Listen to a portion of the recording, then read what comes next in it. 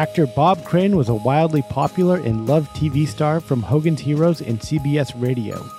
He portrayed a squeaky clean Catholic family lifestyle, but after his death emerged a disturbingly bizarre sexual appetite. This week on Death and Entertainment.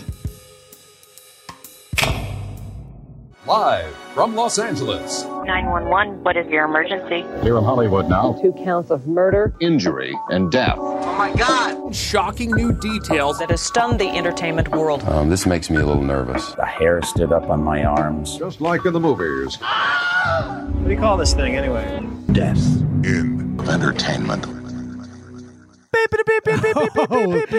Breaking news. What just happened? Will Smith just smacked the shit out of Chris Rock. Keep my wife's name out of your fucking mouth. Do you understand my wife's words coming out of your mouth? What the hell was that? Do you guys think it was set up or not? No, absolutely not. Yeah. That would have to be some next level, Jerry Lawler, Andy Kaufman type. Oh, shit. yeah. Will Smith would have to be willing to completely tarnish his reputation. And yeah, he comes off as the crazy person there. He's unhinged, as you said in our text chain. Yeah. Chris Rock, the only detail where he comes off bad is that it was a lame joke. That's what I was thinking. I was like, the only punishment Lazy. should have been a 25-year-old reference that nobody cares about. Yeah, in a joke that's been burned other places by other people. Yeah. And about a 25-year-old haircut. She's had that haircut since Scream 2. I know. I'm like, am I waking up from a coma? Like, why? Yeah, I thought Scream 2 was on the TV. I'm like, I'm trying to get to the Oscars here. Like we went back in time or something. Yeah. I was thinking of the fact that in 2016, someone played a clip where, after the Why is Oscar So White and stuff. Yeah, Oscar's So White. There was a boycott. Of the Oscars by a lot of African Americans, and she was one of them. And Chris Rock roasted her like, that's like me trying to get into Rihanna's panties. Yeah. No one invited me. Yeah. And he went so I could have been retribution. Yeah, I think that's what it was. That was seen as self-serving, though, their boycott that year, because it also happened to be the same year that Will Smith was snubbed for the movie Concussion. Why would that be a fucking? Who cares? Well, if he was nominated, you think they would have been boycotting? No way. Exactly. They have fucking bells on. Yeah. Oscar, so what? Who cares? Yeah. As long as I win, I'm into it. Yeah. I got a clip here. Oh, wow. Will Smith just smacked the shit out of me. Keep my wife's name out your fucking mouth. Wow, dude. The whole crowd. It was a changes. G.I. Jane jump. Keep my wife's name out your fucking mouth. I'm going to, okay? Okay. Right there is one of the most fascinating part to me, because I know he was just about to be like, yo, your wife takes dick but not a joke. I feel like he was gonna go in on her. Oh, he wanted to. Yeah, he was like, all right. It's hard to, in that moment, really just make a sound decision. Yeah. Yeah. Chris Rock handled it perfectly because, like you said, you got to make a sound decision, because if he goes after them, who knows? He may regret it. He might look really bad. Yeah. Yeah, I was looking to see if he had an earpiece or something, which he doesn't have, because it looked like a producer. Like, the way he caught himself, it looked like a producer was like, don't. Let's hear that. Let's hear that again. Yeah. Okay. Oh, okay. That was a greatest night in the history of television. Okay. You could just hear the room just dead. Yeah. On a dime, just fucking stopped. Yeah. The slap, everyone laughed and applauded.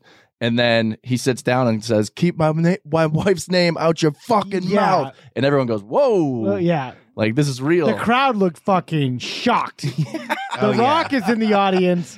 The Rock looked like he wanted to smack somebody after that. I saw someone say Chris Rock's cousin, was very shocked at this moment. Yeah, it's shocking. Well, Will Smith went to the Vanity Fair after party or Variety after party or whatever, and was dancing, getting jiggy with it. Yeah, dipping into his own product. Yeah, exactly. That was just all for appearances to make sure people knew he wasn't completely completely insane and ready for the straitjacket. He probably thought he was going to lose that night, so he's like, I got nothing to lose. This is my last time ever. And then he won, and then right? he fucking won. He went from the lowest point to the highest point in like 20 minutes. And then he like gaslit Chris Rock and everyone else saying like he did it for his family or something. Yeah. What a fucking asshole.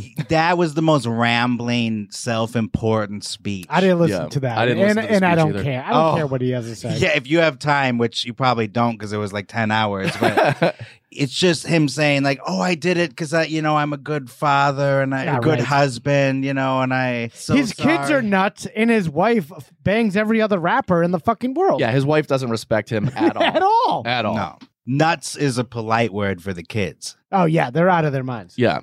I think he's just trying to get back get back. He's never really was, but get into like Tupac form because she likes the bad boys. Oh, really? So, yeah. So and he was getting too soft there. He was way too soft. She's like, I'm fucking people in front of you. What are you going to do about it? Well, and he's like, I'm going to slap Chris Rock on national TV. Well, he's fucking everyone too. He said he pukes when he comes. Like, everyone's fucking everyone, which is perfect setup for this podcast today. Yeah, it's true. Yeah. God knows what Will Smith is up to. Yeah. In his spare time. He's puking when he's fucking when he's puking. Yeah. And let's not forget, this is the same guy that got Janet Hubert fired from Fresh Prince of Bel-Air back in the day. Wait, was that the original sister? The mom. The mom. Oh, really? Aunt Vivian. Yeah. Aunt Viv. For what? She was because they didn't get along, and he ran the show. He's an asshole. He wasn't the showrunner, but he very much was the power behind it. Yeah, there was no show without him. No, he was the biggest star. Yeah, right. He has a history of behavior like that, and he slapped someone before in public when they tried to kiss him. A prankster. Oh, I saw that. Yeah, that's his move. Someone brought up an smacks you. Yeah, slappy slap. Someone brought up an old Trump tweet where he's like, I think Will Smith did the right thing by slapping that reporter that tried to kiss him. Nah. Yeah, I have no use for Will Smith. I don't care if he goes away. I never want to see him ever again. And has he done a good movie since Independence Day? And that even is just like blockbuster bullshit movie. You could have put Bruce Willis in it could have been anyone. It would have been probably better. Yeah. The most recent big blockbuster, I think, was he's done a couple, like Gemini Man. Yeah, that's. But let's not forget. Yes, Bright, written by Max Landis. Yeah. Oh wow, forgot about that. Who I saw dancing it up. Oh yeah, we haven't had a pod since then. Yeah. Okay, so let's move on to Max Landis now. Yeah. Who's another coward? Yeah. You saw him on St. Patrick's Day at a bar. Yeah. Oh, sorry. I'll cut that out. I mean, you don't have to because he ended up posting that he was there, but I don't know. But yes, he was dancing around and wanted everyone to see him. Everyone was trying to look at like everyone in the face. Like, look at, I'm dancing. Check me out. That's so obnoxious. Yeah. And then I filmed a video of him, but and he he's turned around and looked nobody. directly into the camera. He did, yeah. And I was like, whoops. But then, if you wanted everyone to know he was there, why would he care about the video being taken of him? Yeah, I don't know. He bounced right after that. Did he? Yeah. Who cares? He's like, I gotta get out of here. Too many people noticing me. Too much heat on him. Yeah. Yeah, random guy with cell phone. That's too much heat. He's like, I think that guy recorded a podcast about my dad before. Yeah. First episode ever. And there's more to the Max Landis story whenever we do the in due time follow-up. Yeah, we'll have more on that in due time. In due time. But this week, guys, we're here to talk about Mr. Bob Crane. Bobby Crane. I think a lot of people will not really know who this guy is. I think we have some younger listeners. So this is a guy I didn't even know because he was on TV in like the 70s. Well, I knew about Hogan's Heroes. Yeah. But I didn't know about what happened to him.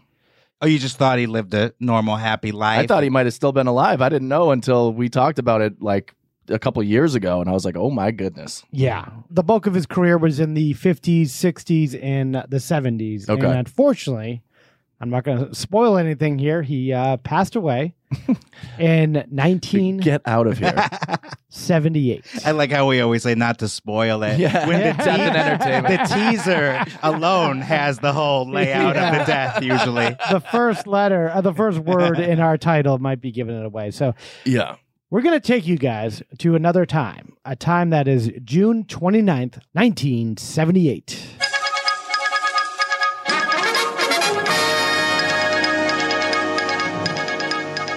The week of June 29th, 1978, the Billboard charts, number 5 is Grease by Frankie Valli.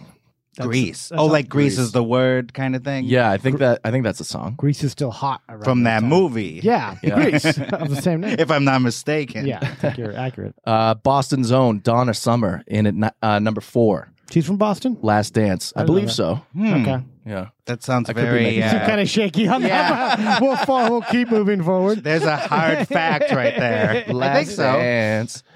Last Dance. Donna Summer, she's a legend. It sounds like a great song to do coke at Studio 54. Oh, there's no better song, probably. No better. She was born December 31st, 1948 in Boston, Massachusetts. Okay. All right. We got Miss You by the Rolling Stones in at number 3. Great track. Is it kind of a B-side? No, it was a big hit. I saw them perform it live last fall. Okay. Oh, yeah. You went to SoFi Stadium. Hell yeah. Brag about Take that for B-track, motherfucker. I retract it. I retract the B-track. Baker Street by Jerry Rafferty in at number 2.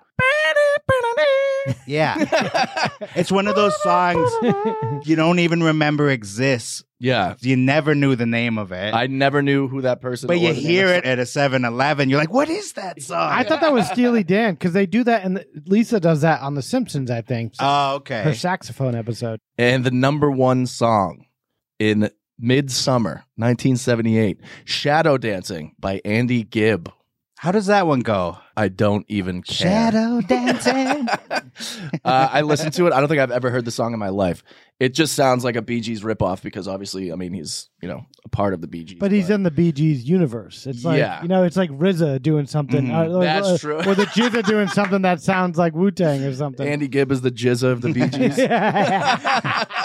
But he is, one of the Gibb brothers. Let's give him some credit. It's true. Yeah. I know his other song, I Just Want to Be Your Everything. That one actually was like the number 1 song of the year. It's also a little Peep quote. Yeah. Throwing Very it back. good memory. Thank you. I thought you were sleeping. Yeah. Barry Gibb is like the old dirty bastard of the Gibb family. That must have been kind of cool, though, to be like the young, snotty brother. And you have a number 1 hit, totally separate from the Big Brother group. That's pretty cool on your own to get some notoriety like that. So. He had a bad death a couple years later, but other than that, that's another episode.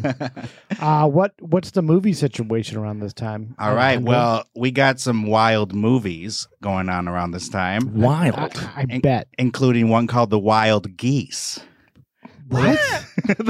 those geese are wild. Is it like it's just like the birds, but they're geese now? The wacky geese. Hey, Ed, we got out a wild geese. Yes. I think it's more like along the lines of the Wild Bunch. Oh, okay. A group. Like the Expendables, the mercenary types. Yeah, mercs. Another movie called Good Guys Wear Black. Oh, is that a Western? That's your favorite movie, right, That's Mark? my favorite. Yeah, I wear black all the time. Good Guys. It looks like Chuck Norris starred in it. Yeah, it sounds like an action movie. Yeah, it sounds like a movie. Kyle's doing a lot of sound effects this episode so far. I'm noticing. Yeah. Before I get to number 1, another movie, Bad News Bears. Oh, yes. Go to Japan. Oh, so that's a sequel? Yeah. Yeah. It's I don't like a think they math started out in Japan. Yeah. It's usually like the 5th one. Yeah. What did you say, Walter Matthau? Yeah, I hope he's still in this one. I don't think so. Kyle, do you have something to add about Good Guys Wear Black? Yes, it was a 1978 American martial arts action film starring Chuck Norris, directed by Ted Post. All right. Ringing any bells? No, not at all. I'm glad you did all that research, though. Me and Alejandro are looking at each other like, what the fuck?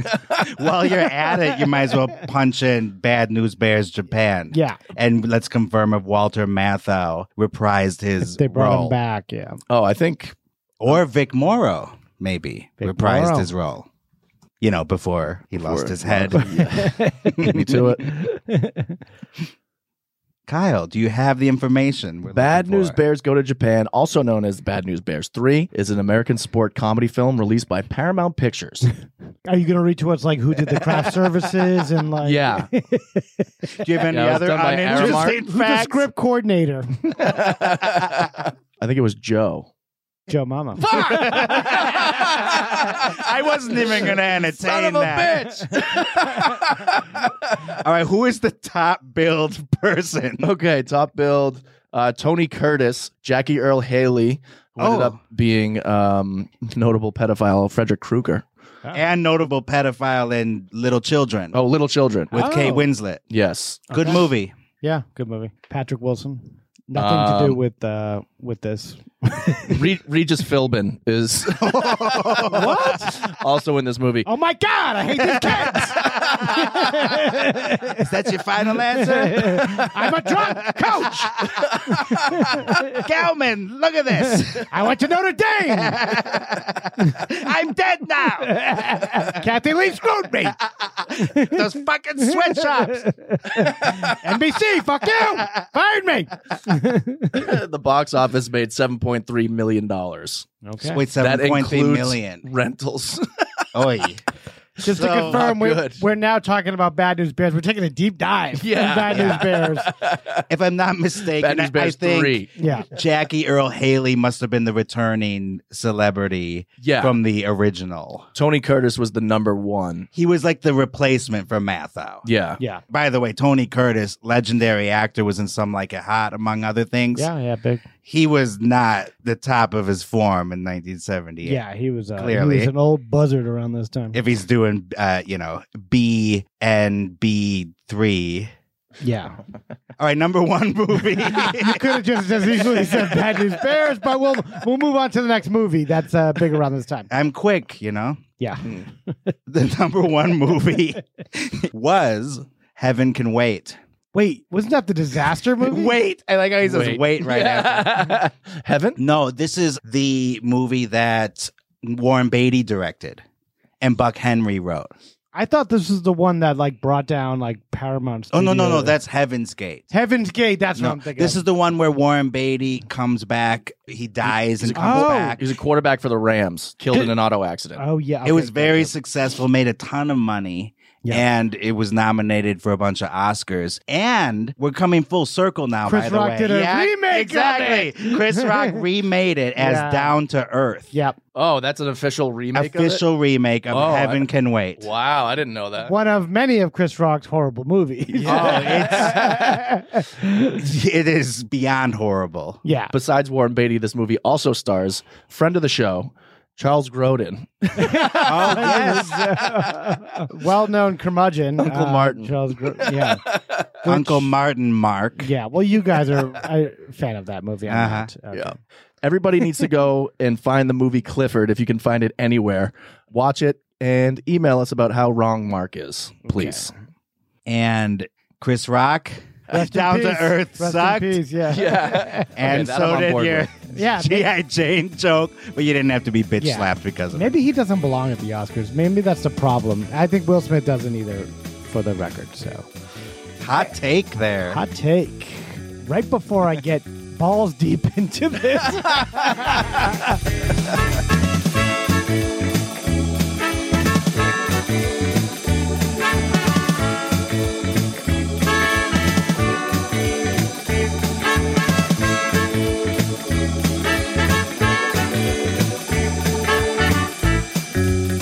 Well, I don't know, man. I had my brain is like broken from researching this guy for the past couple of days.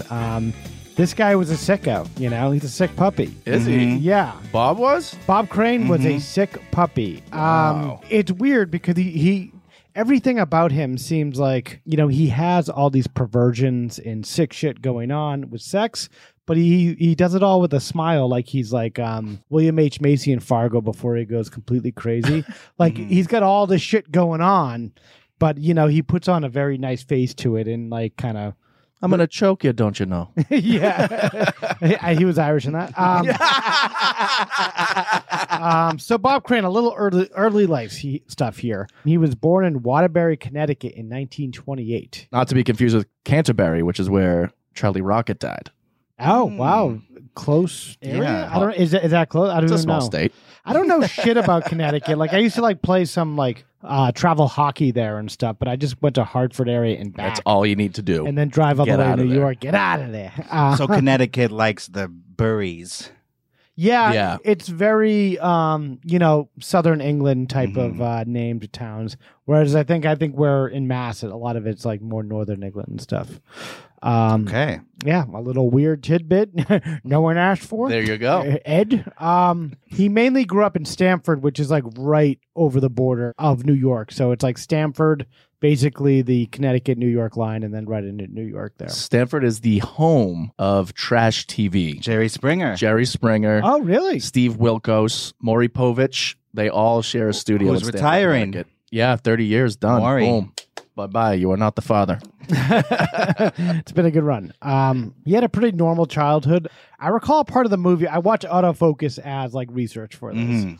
So a part of the movie, Greg Kinnear's character, who's playing Bob Crane, talks about his likable personality and how good of a mediator he is. Because he explained that in his life growing up, he had to be the big mediator in his family, getting his brother and dad to like calm down and stop fighting all the time. Because I guess they had like a rocky relationship and stuff. Yeah.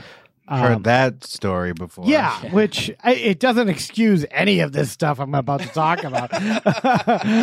But it might help explain it. It explained the type of guy he was. He was just like the amicable, kind of nice guy, and that's the personality kind of gave off. Like you go into the bank, you don't realize the teller's suicidal because they're smiling and putting on the motions. Exactly. Yeah, you don't see him in those moments, and I think a lot of people they realize he had kind of like two lives and like two personalities and stuff. Double life. Classic pretty double much. life. Yeah. And I think you just got used to that growing up in the 50s or around that, where everyone was, you never like Ed Gein. No one ever knew what was really going on with that fucking nut. And they didn't want to know. Yeah, we still don't. Unfortunately, Yeah, we still don't want to know. I didn't want to know, but we had to do the podcast. Personally, I want to know everything, but that's just me. So again, he's growing up, Stamford, Connecticut, very likable guy, really into the drums. Red flag, Kyle. Yeah. Hello. Now that's a real sicko. Yeah, that's when you know. In 1949, he gets married to his high school sweetheart named Anne Terzian, which I think is Armenian. Anne Terzian. Terzian, Terzian. Okay. So they had 3 children: Robert David, Deborah Ann, and Karen Leslie. I don't know why I needed to give their first and middle name. The original Karen. The original Karen, yeah. So Bob starts his radio career in upstate New York, and then he quickly moves back to Connecticut in the 50s. He began getting a lot of attention because New York broadcasters were getting very annoyed he was siphoning all the listeners over into Connecticut. Because I guess they had a big signal that the technology just recently allowed like the signals to go over to New York. And he was so popular, he was taking all the New York listeners and stuff. That's awesome. And he was like kind of pissing off all those New York heads. It was like a comedy show on the radio. Yeah, he did like a comedy show mixed with like voices, drumming. He had like a lot of guests on and stuff, like local celebrities. Honk, honk. Yeah. He's exactly whatever radio personality you make fun of these days. Hey! Early morning zoo. Yeah, pretty much like that. Just, commute, entertainment for truckers and maniacs and stuff like that. John Candy in Little Shop of Horrors. I don't know if you guys have seen it recently, but I just watched it the other day, and that's exactly what he does. Oh, is it? Yeah, just like, whoa! Hey.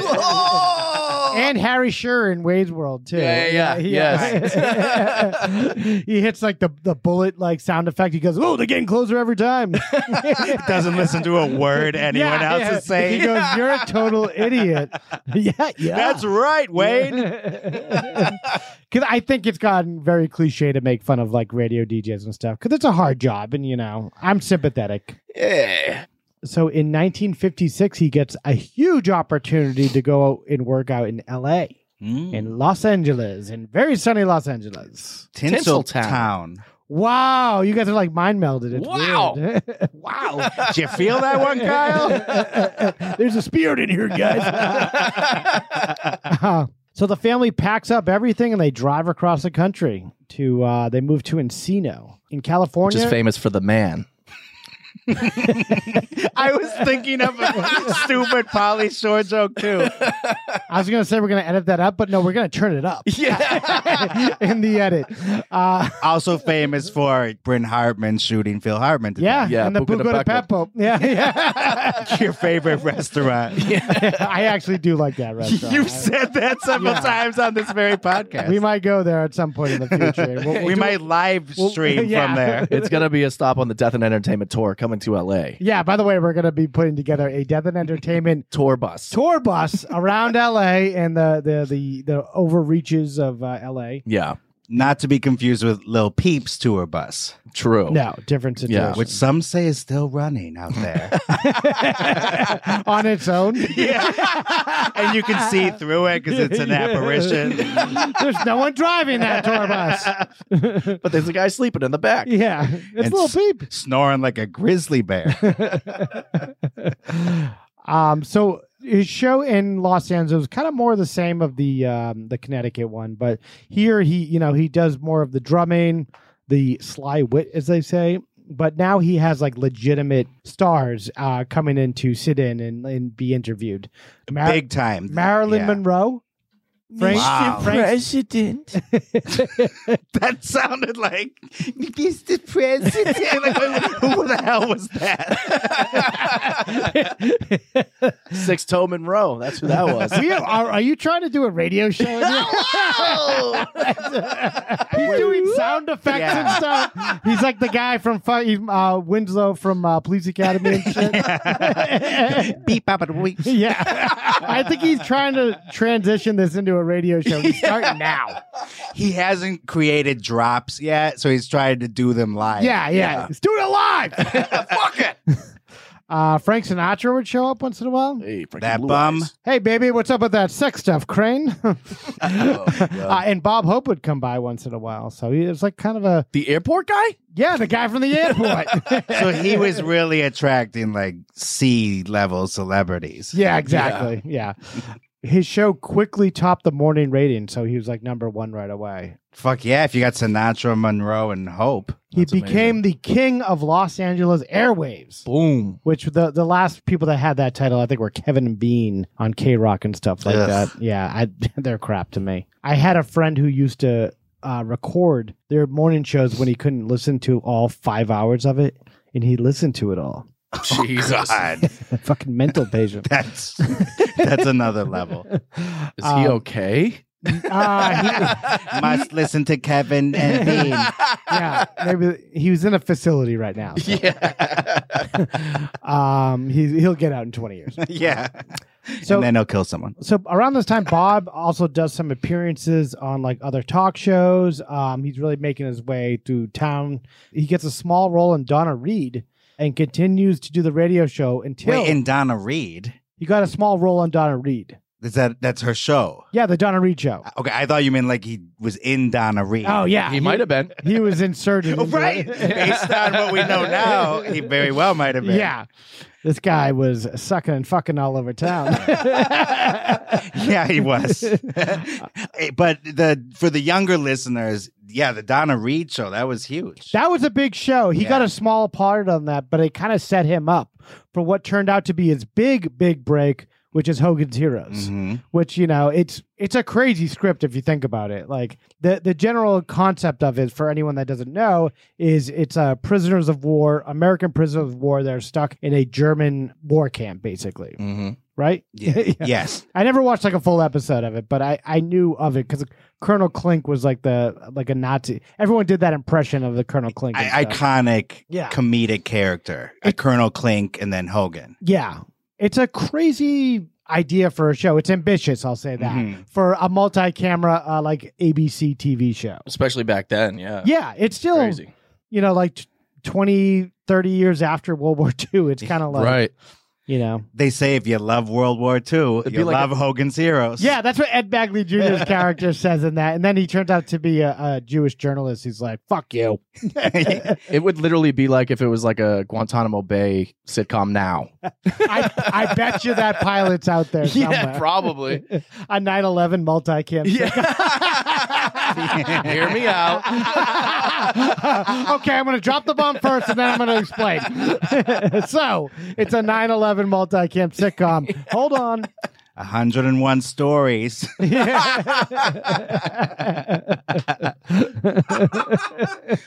Wow.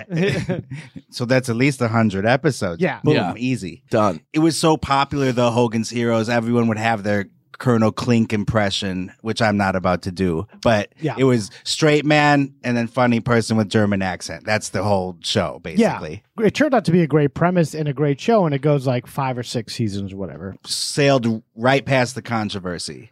Yeah. Went on for 6 seasons. Initially, there was some kind of pushback, but then it just kind of, like most things that are good enough to get past that bullshit like that. But the sitcom Hail, Honey, I'm Home didn't get so lucky. What's that one? There was a sitcom from England, I believe, that lasted an episode or two called Hail, Honey, I'm Home. Shut up. About Hitler. Oh my What? God. Well, there's Honey, I'm been some home. crazy shit out there, like that Jerry Lewis Holocaust clown movie. We've talked about. Oh, it's this. never been released. It's never been released. Never been Yeah. seen by anyone except Harry Shearer speak of the devil. Yeah. So that's what I immediately started thinking of when they were talking about this. Initially, he didn't know if he wanted to do this because it looked like a crazy idea. It sounds like it would never pass. Yeah. Even then. And you could be attached to that for the rest of your life. And you're like, oh, you're the guy who did the Colonel Klink or the Holocaust movie or whatever. And But- think about it then. There was no political correctness then, and it was still controversial. Yeah. Yeah, exactly. So around this time, he's doing the show, which is crushing. And he's just like, he's always been a weird guy with sex stuff. He was a devout Catholic, and he went to church. That's been debated how much he went to church and stuff. So it was alleged that he went to church every week, and he was like a big time Catholic, big time family man. And I guess things started to happen. Like his wife would find lots of porn and like a huge sizable amount of porn. And not wholesome porn. Not wholesome porn. Yeah. This is not the porn you bring home to mommy, This is not the Paul Rubens, Jeffrey Jones variety. Tasteful. Yeah, the PG stuff. Yeah. This is not ready for prime time. While he's working on Hogan's Heroes, he's introduced by Richard Dawson, who was his co-star, the English co-star, who eventually went on to do Family Feud and stuff like that.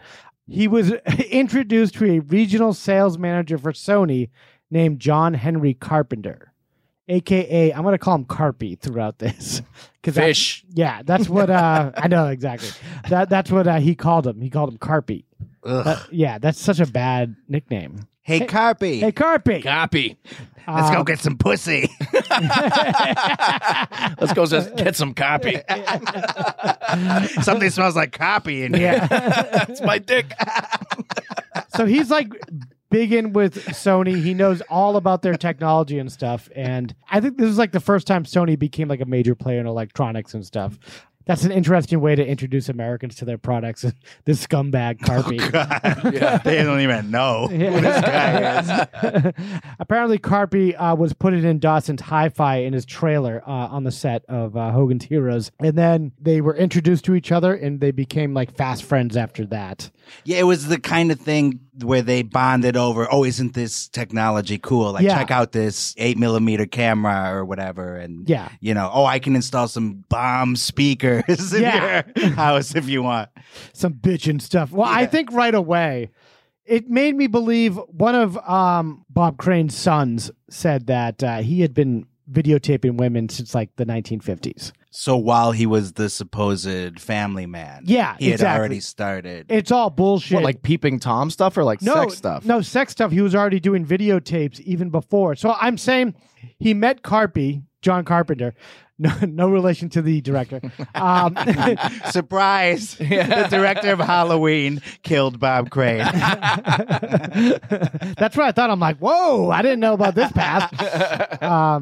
But I guess when they got together, Carpy had all this technology and stuff and all this like Sony filming equipment. That's how they really bonded. But I think he had been doing that even before he had all this kind of before it wasn't Carpy that he had his own taught stuff him before. how to be a player and a creep, basically. Yeah, he was a creep on his own before he met Carpy. So him, Carpy, and Richard Dawson would just go out to like strip clubs and hang out all the time and like get a ton of chicks because they were like big TV stars and shit. It was easy. Yeah. It's like shooting Carpy in a barrel. Kyle, there's the line of the episode so far. Well, that's the way how things would work out. They'd be like, Bob Crane would just kind of show up and just say, I'm Bob Crane. And then the girl, the notoriety right away. And then Carpy in the background just be like the weird Weasley, like creep in the back, like, hi, I'm here. I'm his friend. He'd call him his manager. That's how they kind of worked it. He'd be like, this is my manager, John Carpenter. And he probably told a lot of these women, like, I can get you in the movies or TV also because I'm the manager of Bob Crane. But yeah, it was very much though. Carpy is getting the shrapnel from Crane. He's not leading the troops. Yeah. He's definitely a B player in this. Yeah. Kyle, there is if you play, I don't know if you have the document open, but autofocus meeting. This is portrayed in the movie Autofocus. This is basically the meeting between Bob Crane and John Carpy Carpenter when they first meet. I am such a fan. I just wondered. A picture together? You betcha. Smile. Photography's always been my thing. I'm Bob Crane. John Carpenter. If you like photography, you wouldn't believe this new equipment they sent me. It'll blow your mind. What will we do with it? Home movies. One of my clients is having a party up in the hills on Friday. Could be fun. Are you seeing another woman? Absolutely not. Oh. What's your secret? 3 words. Don't make waves. You're a fortunate man. Yes, I am. So that's him. That's him and Carpy meeting, which is Carpy. He's played with brilliant creepiness by Willem Dafoe in this. Yeah. And that's either a cool thing or an extremely disturbing thing to have Willem Dafoe tell you, like, I'm having a party. Yeah. Just the way he says it. And since we just listened to some of the trailer, we might as well go out and say it. The movie is terrific. Great movie. Yeah. Hands down. I watched it again the other night. I haven't seen it in a bunch of years. It always creeped me out for some reason. The way I discovered it, I was aware of it, and it was not too long after it first came out. Yeah. I was up late one night and I was flipping channels and then autofocus was just beginning. It's like 1 a.m. That was great back in the day. When And I watched the whole thing. It's like 3 a.m. I'm stunned. Yeah. I am creeped out. Willem Dafoe is going to enter my nightmares. I couldn't stop thinking about it. It like rattled me. It's so creepy. Yeah, the desperation and the weirdness. Well, I'll get to that later, how he kind of turns out. Because at the beginning, like the friendship goes amazing at the top. It's great. Oh, yeah. The movie itself, though, is perfection. Yeah. Paul Schrader directed it, who wrote Taxi Driver. Yep. Oh, wow. Did you notice, too, how well they captured the time and place? Yeah. I think the relationship started in the 60s where, that was when, like, the Summer of Love happened, 1968, and, things were okay, and sex was, like, positive, and everyone's fucking, and it's not a bad thing. And they're sucking, don't forget. And the sucking. Don't forget the sucking. With the fucking comes the sucking. Otherwise, get out of here. That's in the Bible. That's in the Bible, yeah. The book of Job, I Towards think. the front, yeah, I towards think. the front. Hey, it's in the front, okay? The book of J.O. So, but then as it goes on, like their friendship, it just gets stale and sour, and they realize that this can't go on forever. At least Bob does. Yeah. They're going until they're really just playing out this fame that Bob has. They're both living off of Bob's fame. It's kind of like Entourage, but like a much more I was just seedier. thinking that he's like a one-man Entourage. Yeah, he's like Turtle, Johnny, and like everyone wrapped up in one. All in one, except without the winning personalities. Yeah, exactly. But with Willem Dafoe. So yeah, they just go on a tear of LA, just kind of, fucking anything that moves, basically. Bob on the drums, doing whatever he has to in order to get girls' attention. He would play at these clubs too, right? Yeah, he played. Yeah, he played drums at these clubs. He would just kind of go up there, and then he just did it every weekend, basically. Imagine how much he was killing. I think he was just a really good womanizer too. He was just one of those guys that just had that personality, whatever that is, just to fool people into whatever he wanted them to do. Charming, but and there's a toxic side of that too. Oh, for sure, yeah. In which he's like a vulture kind of, and like he's using this sheen of like this nice guy kind of persona, but deep down he's just like a sex hungry like lunatic. His motto in a lot of ways was something like personality is 90%. Yeah. Oh, did he say that? Yeah. But for him, it's almost 100%, and there's nothing else left. Yeah. It's just personality, shallow, hollow, and there's nothing underneath. So he's perfect for Hollywood. That's why he was bound to get out of here. Yep. So at some point they start recording all the sex shit going on with him and Carpy. So they're filming all these women, and there's been various people saying some women said that they allowed it. They were okay. They knew what was going on. Mm-hmm. A lot of people came out after Bob's death that they were not okay with that. They did not give permission. Oh, and they didn't know? For the filming, and they did not know. Of course not. Yeah. They were setting up cameras all over the place. But those cameras were so big back in the day. Like, where could you hide a camera like that? No, but this guy working for all these corporations like Sony, he had access to the latest and greatest technology. Good point. They built it there into were furniture. cameras that weren't that big at that time. They were building it in the furniture and stuff so they could hide it. Oh, my God. Yeah. Yeah, they really took it seriously, and for no other reason than to get themselves off. Yeah. They're not selling it like the Pam and Tommy sex tape. Right. They just want to watch it and masturbate again the next day. I don't have the clip, but there was a clip from Autofocus where Greg Kinnear, Willem Dafoe, they're watching the previous night's encounter, and they're like, "Oh man, look at the cans on this girl. I gotta whack it to this girl." He just starts whacking off in front instead of calling her again. Yeah, I know. Right. I don't know. Yeah, that's just what he had a sick perversion. I believe in that same scene. Is that the scene where Greg Kinnear's like, what is that? And then they pause the footage. He points to a hand that's grabbing his ass. Yeah. He's like, whose hand is that? And Willem Dafoe's like, that's my hand. Oh, get out of here. Well, there was a lot of reports of Carpy being bisexual. Yeah. And in that same scene, he goes, but you put your finger up my ass. I thought it was her. Yeah, and then he says, I thought you liked it. Yeah. I think Carpy was trying to like groom him to become his boyfriend or something. I don't know exactly. He had this notion that, hey, it's an orgy. Anything goes. Anything goes.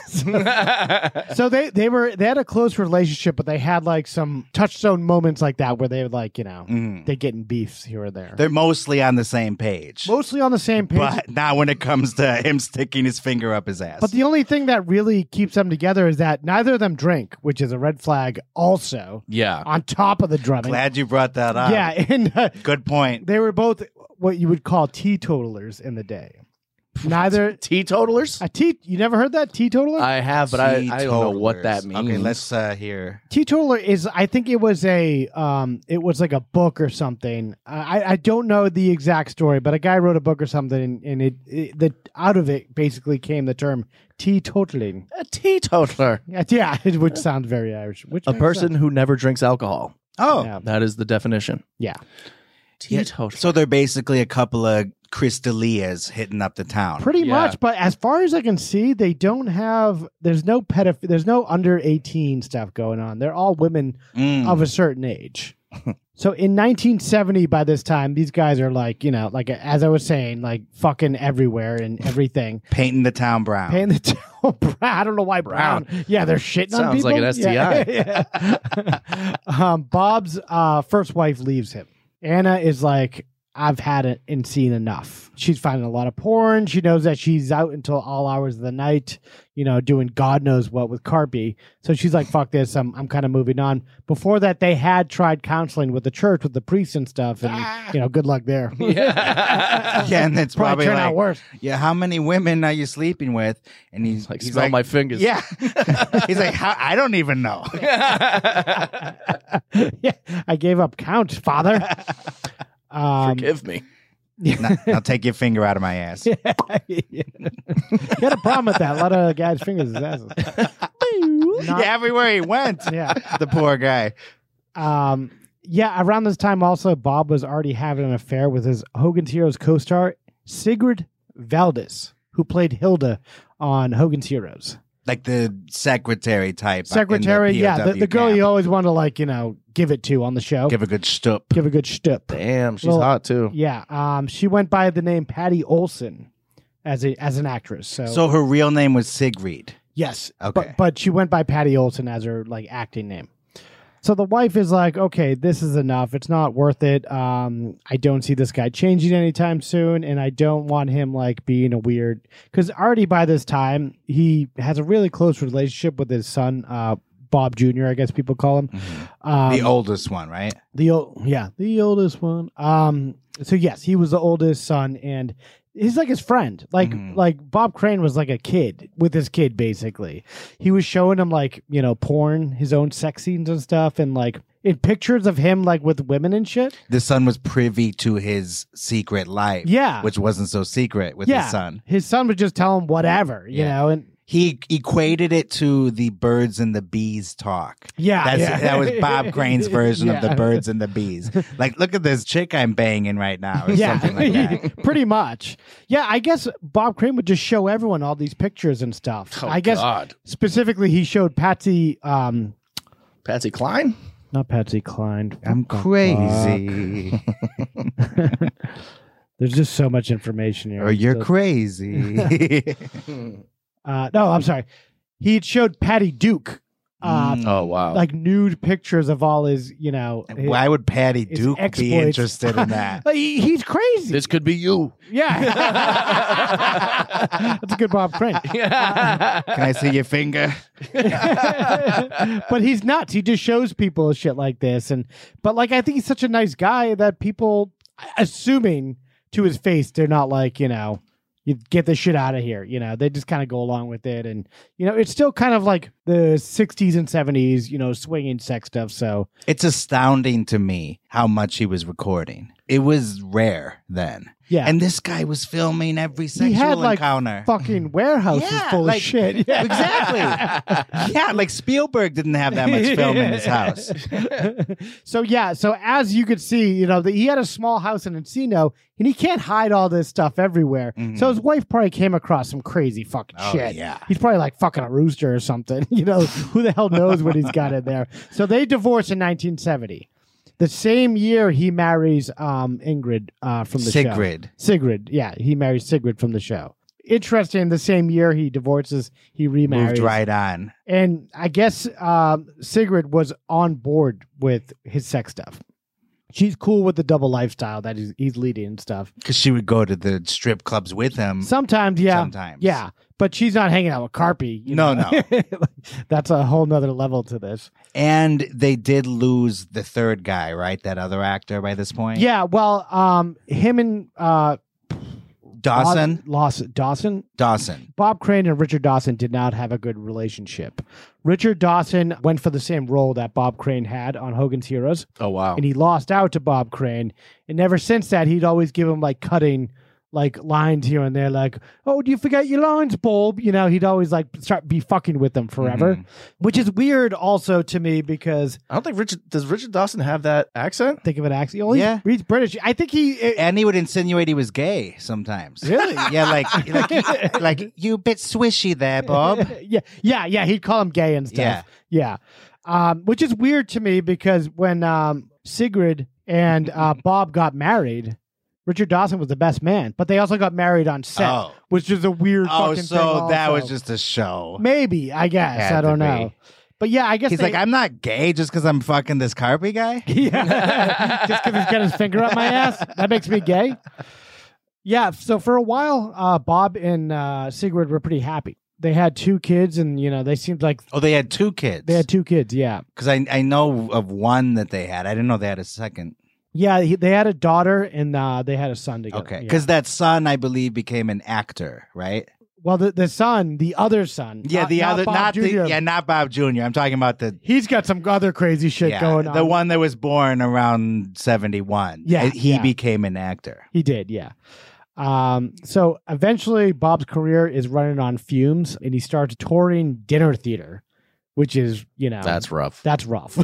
Very rough. To go from a hit TV show to the dinner theater circuit. And I think his agent was like, this is all I can get you, because I think around this time, like I was saying, he's showing these pictures around of Patty Duke, all these other celebrities. I think it's word's trying to get out there that this guy's a liability, that this guy's trouble. If you just have to start with Patty Duke. If he showed her, that means everybody's fucking seen it. Exactly, yeah. Bob Hope, Frank Sinatra, Marilyn Monroe's ghost. I bet you he even showed Frank Sinatra. This is how crazy he is. I bet Sinatra joined him a couple times. Hey, babe, I'm in. Speaking of, by the way, the dinner theater circuit, I would like to remind our listeners, it may sound familiar because I mentioned in the Park Your Carcass episode, the actor Frank Sutton from the Gomer Pyle show died backstage performing dinner theater. Oh, wow. He died at the Beverly Barn Dinner Playhouse in Shreveport, Louisiana. Yes. His replacement was Bob Crane. Oh with the show Beginner's Luck. Really? Yeah. Frank Sutton drops dead. They bring in Bob Crane. Wow. That's like Bob Crane's wife. Like one has enough of him and then a new one pops in. What a curse that dinner theater circuit was in the 70s. Well, one of the good things about doing this dinner theater thing is that him and Carpy can now just travel the Southwest and like find a bunch of new crops of women to videotape and stuff. So they bring all the equipment with them throughout touring around with this dinner theater bullshit. Obnoxious. And like Kyle said earlier that, that must have been big to carry around some of those cameras. It's one thing in your house, but to schlep it around the country. They brought it through fucking major airports. Yeah. That's a different story. Yeah. And at this time, I don't know how much Carpy is really focusing on his job because he's just leaving on a whim and just going to hang out with Bob. He's like a fucking groupie, basically. Yeah. It's getting weird. Like Bob is like, he's fine on his own. He can get chicks. He just doesn't even want to be around Carpy anymore, to be honest. The thrill of the self-voyeurism is wearing off. And no, but I don't think that's it. No? No, Okay. I think he's still doing it fucking big time. Oh, so he has his own equipment. The movie says he he wants to get out of the scene. But I don't know if that's accurate because he's still got fresh, like the cops found brand new videotapes that he was just taking like the night before. Okay. And a bunch of pictures and stuff. So I'm not sure if he wanted to get out of the scene, but. Well, if you're a sex addict, you're not suddenly rehabilitated. And like, that's true. All right, I think I'm going to quit cold turkey now. Yeah. At this time around 1978 also, him and Patty are splitting up. So Patty is also, that's her stage name. Oh, right. So Siegfried. Sigrid. Yeah. Sigrid, yeah. Siegfried and Roy. Yeah. He was dating Siegfried, by the way. Yeah. Also. No, okay, Sigrid. Okay. Yeah. Well, we could go by Patty, which might be. Okay, we'll go by Patty from now on. Yeah. His Hogan's Heroes co-star. Married. The blonde. Okay, so she's jumping ship now as well. She's jumping ship. Yeah, she's out. And probably going to take half his money. So maybe, I don't know. I'm up and down on this. I don't know if he's 100% because he's an addict. He's a sicko. But I don't know. His second marriage is crashing. And maybe you're right. Maybe he is thinking of getting out of the life, as he calls it, Well, it must have been taxing on him. Yeah. Yeah, probably. And maybe it's just eating that much ass. The millionth time in a month. He's probably like, oh God, this is so boring. You get like Will Smith. Maybe he started like puking when he was eating ass. He punches Bob Hope at the Oscars. That's always the end game. Yeah. What'd you say about my wife? What'd you say about Sigrid? Keep my wife's ass out your mouth. And I hope they burn in hell. Yeah. It's for my mouth. Yeah. So yeah, around this time he goes to Scottsdale. So this is like kind of the end of his life. He's doing the show Beginner's Luck in Scottsdale. We should mention he did Disney flop.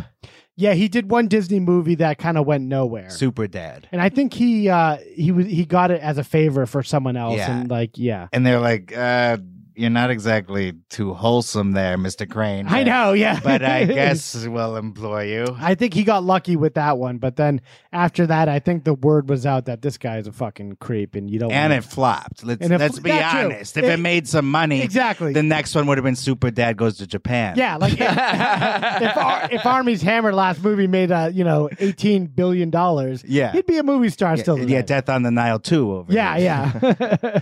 Well, it is a weird thing that Disney does now where they take people who have been in compromising situations sexually and make them megastars. Like Eddie Murphy. He got caught with a transgender prostitute in his car and was like, I was just giving him a ride. And her. They, them. And then he made The Haunted Mansion and made a bunch of kids movies after that. Yeah. Okay. Yeah. Well, he was just giving her a ride. Yeah. What's the big deal? Yeah. You know? So Bob and Carpy are still doing their thing. Now they're just doing it in Arizona here. It's parked in Arizona for a little bit? Yeah. They stop in Scottsdale, Arizona for some time, and they're doing all their stuff there. So they have like a weekly show that they do there. The same show, Beginner's Luck. Yes, Beginner's Luck, yeah. Which sounds awful. Yeah, from what I've seen like of it, yeah. Hack play ever. Oh, God. Yeah. Think about it, though. You're eating like a steak, some crappy steak, having a cocktail. Like, do you really care what they're doing on stage? And you're like the biggest superstar in this small town. You're the biggest thing going on in Scottsdale, Arizona. Yeah. All these girls are like, hey, this guy's a celebrity, and he's got like a whole new pool of victims, as you'd call it, to video. Definitely victims. Stuff. Yeah. And of course, the dinner theater doesn't have to be good because it's not like they have to put on Angels in America. For that circuit. Yeah. With these, Blumpkins, you could put on anything. Exactly. They wouldn't give a shit. Because like I said, they're just eating their steak. Yeah. They don't care. They're barely looking up and, they're laughing once in a while. They're eating the steak while he's eating their ass. Oh, whoa. Yes, sir. Kyle over here. Johnny. That's like the devil. Yeah. Evil Ed McMahon. Evil Ed McMahon. That was Bobcat McMahon. That's like the Joker fight. Bob Hopeless. Yeah. This is the end of the relationship between Carpy and Bob. They're hanging out, and at some point he's like, you know what, Carpy? He had told his son this too, Bob Jr. He's like, I'm going to get rid of him. He's going to break up with his friend. He's like, fuck this, this is not going well anymore. Did he just get the idea that, or he just finally figured out that Carpy was kind of just like a hanger-on? Yeah. I think he understood that Carpy couldn't really do anything for himself, and at some point it just become a one-sided relationship where he didn't really need Carpy. He had all the electronics and stuff, so he was ready to move on, basically. There's another clip from Autofocus. This is just so good. Play the second one there. Second one first? Yeah. Okay. This is when they're breaking up. Breaking up is hard to do, guys. Breaking up is hard to do. There. I said it. What am I, like a drag? A drag on your career? Who's always been there for you? When you were moping, complaining, oh, John, nobody wants to hire me. Flying around the country whenever you called, hauling your shit from the airport, taking seconds. I'm a drag. Well, you're a loser. Bob Crane's a loser. I ain't a loser.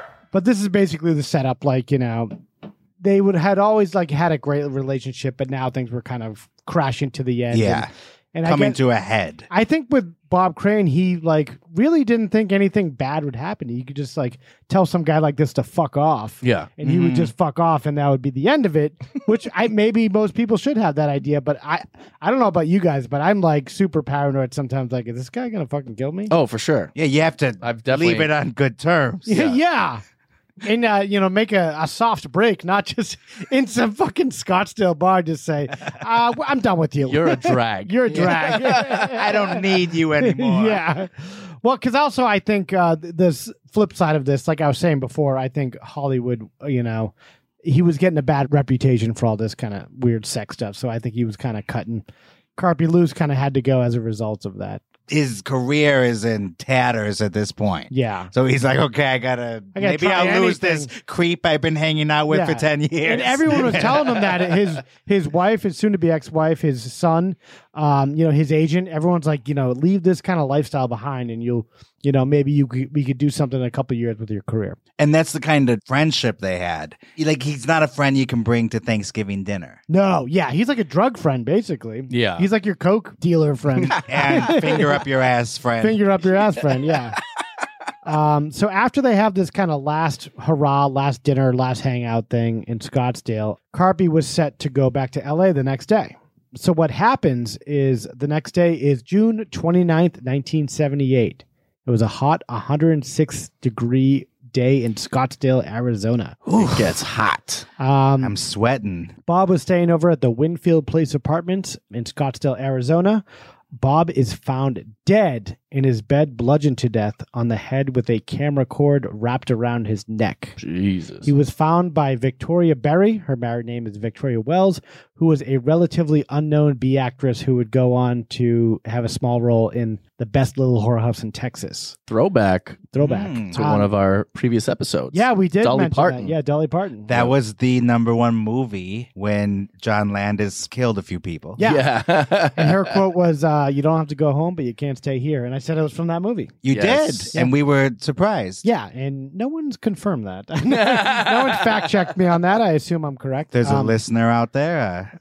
So you know Victoria, what to do. Victoria Berry was a co-star in Beginner's Luck. Okay. This has been up for some contention here because, I think they were supposed to have lunch. Go over lines. Yeah, go over lines and stuff. And she was supposed to tape something with some of his equipment, which was not sexual. No, she said it was a dub for the play, which I don't believe any of this. Huh. So you think maybe she was also one of his conquests? Well, initially she made the claim that they had a brother-sister relationship, but they had no relationship at all. Something tells me Crane wouldn't stop him. Yeah, exactly. Yeah, this fuckhound is gonna have. You're like a sister to me. Yeah. Where do you want to do it? Yeah.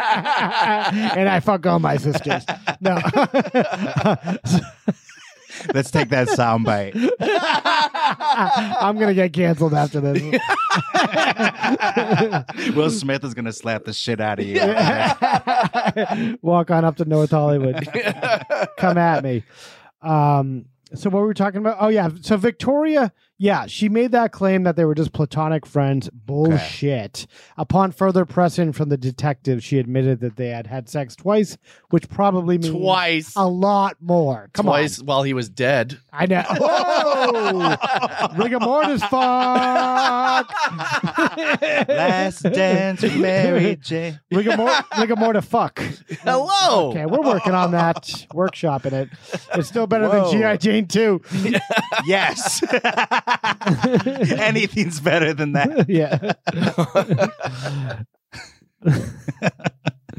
So she was maybe going there for a rendezvous. So maybe this dubbing thing was real. Maybe the lunch thing was real. Who knows? But around 1 p.m., she goes there and finds his body. Initially, Victoria thinks the body is a female due to the darkened head area, due to the blood and bruising. So he's like, you piece of shit, you're cheating on me. Well, you're cheating on me with a chick with a penis. Yeah. It's very weird. This girl is very strange. Everything's very strange out here. By the way, it's a gruesome scene, right? It's a gruesome scene. Like the brain matter is on the wall. But it's really dark. So it's really dark in there, but it's like 106. It's like the surface of the sun outside. And there's no AC going on. There's no AC that I know of, yeah. I can't even imagine what the smell was like. You'd probably be able to smell like a half an hour after he died. Oh, my God. It probably smelled like any room he was ever in because there was a lot of sex going on. Yeah. So they probably all smelled bad. Yes, she takes a sniff. She's like, oh, okay. Yeah, it's hard to discern. Robert? It's hard to discern the death smell from the sex smell. Right. Yeah. At that she's point. like, did you get started without me? Yeah. Well, she's confused when she goes in there because I guess he had told her in the past that he had been with this woman who was very distraught for some reason and cut her own wrists in bed with him. She did? A different girl. That Bob had told her in the past that this happened. So she's like, maybe that happened. She's kind of ditzy blonde, Okay. She's not the smartest tool in the shed. Oh my God. This poor actress. I know, but she also thinks it's Carpy. She's like, maybe it's Carpy because they're always together. But then she sees Bob's expensive watch and's like, no, it's definitely Bob. Which is a prop they would use to lure women. Is that true? Impress women. Oh, the watch, the expensive gadgets like the watch. Yeah, true. Yeah, and also, how does she know so much about Carpy that he wouldn't have a nice? Doesn't make any sense. Yeah. She's going to see Bob Crane. Yeah. And she finds Bob Crane dead. Yeah. Oh, but I thought it was one of his girls. Oh, I thought it was Carpy. Yeah, it's very weird. Ed Beck, the stage manager from Dinner Theater, eventually ID'd Bob's body at the Scottsdale, Arizona morgue, which I don't know why she couldn't do it. It's very weird. She knew weird. it better than Ed did. This investigation as far as we know. Yeah. Well, she's seen him downstairs. If you know that's what I'm saying. Yeah. Well, I'm saying he might have too. She could ID the body from, backwards. Yeah. So this investigation is fucking insane. The Scottsdale had never had a legitimate homicide department. What? They just did not have anyone who had ever killed anyone.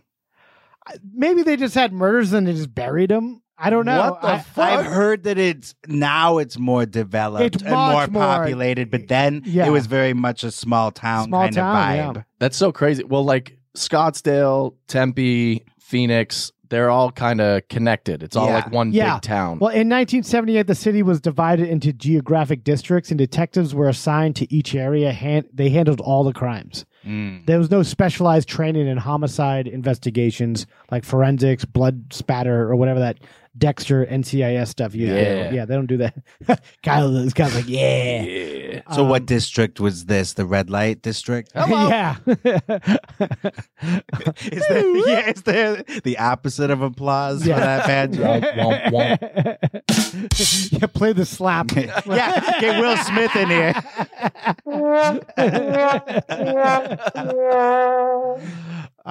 So anyway, the first officer who shows up to the scene is Paulette Cassetta. She closes the door and waits for detectives to show up. She kicks out Victoria, who's a distraught mess, and she probably was before this anyway. With a name like Cassetta, I bet she meant business. Yeah, she sounds like... Get out of here. Yeah, I'm by the book. No one messes with Cassetta. Eventually, detectives Ron Dean and Dennis Borgenhagen. Borgenhagen? Yeah, Borgenhagen. Okay. Borgenhagen. I believe that's German. Yeah. Hey, I Borgenhagened her, Hail, honey, I'm home. Let me just finish my Borgenhagen over here. I'll be right over. They show up around 3 p.m. Neither had ever handled a murder case in their fucking lives. Those poor bastards. Yeah. They walk in like, oh, where's Bob Crane? I loved him on Hogan's Heroes. And then they're like, holy shit. His brain is all over the wall. Moonwalking in his brain by mistake. I don't know where his ass begins and his face ends. That's Bob Crane's dick. And his body's over there in the opposite corner. Oof, Marone. Hey, you said it, Johnny. We're turning into the awful radio show. Yeah, Fat Albert. Yeah. Hey, Johnny. It's evolving over time, whatever I'm trying to do there. I was trying to do evil Ed McMahon. Yeah. Evil Ed McMahon. That's the new character. The new hip character. Yeah, everyone, all the kids are doing it. Yeah. Very wacky episode we're doing here so far, and I like it. Ed Gein kind of feel. Yeah, very wacky. I like Some it. Geiners. A lot of Geiners here and there, yeah. So anyway, also involved in the investigation is a guy named Barry Vassal and a bunch of other miscellaneous officers who they walk into this crime scene and they're just stomping all over the fucking place. not like they're doing the Broadway slap. Not like they're doing the Broadway show Stomp or anything. But they're making a mess of this crime scene.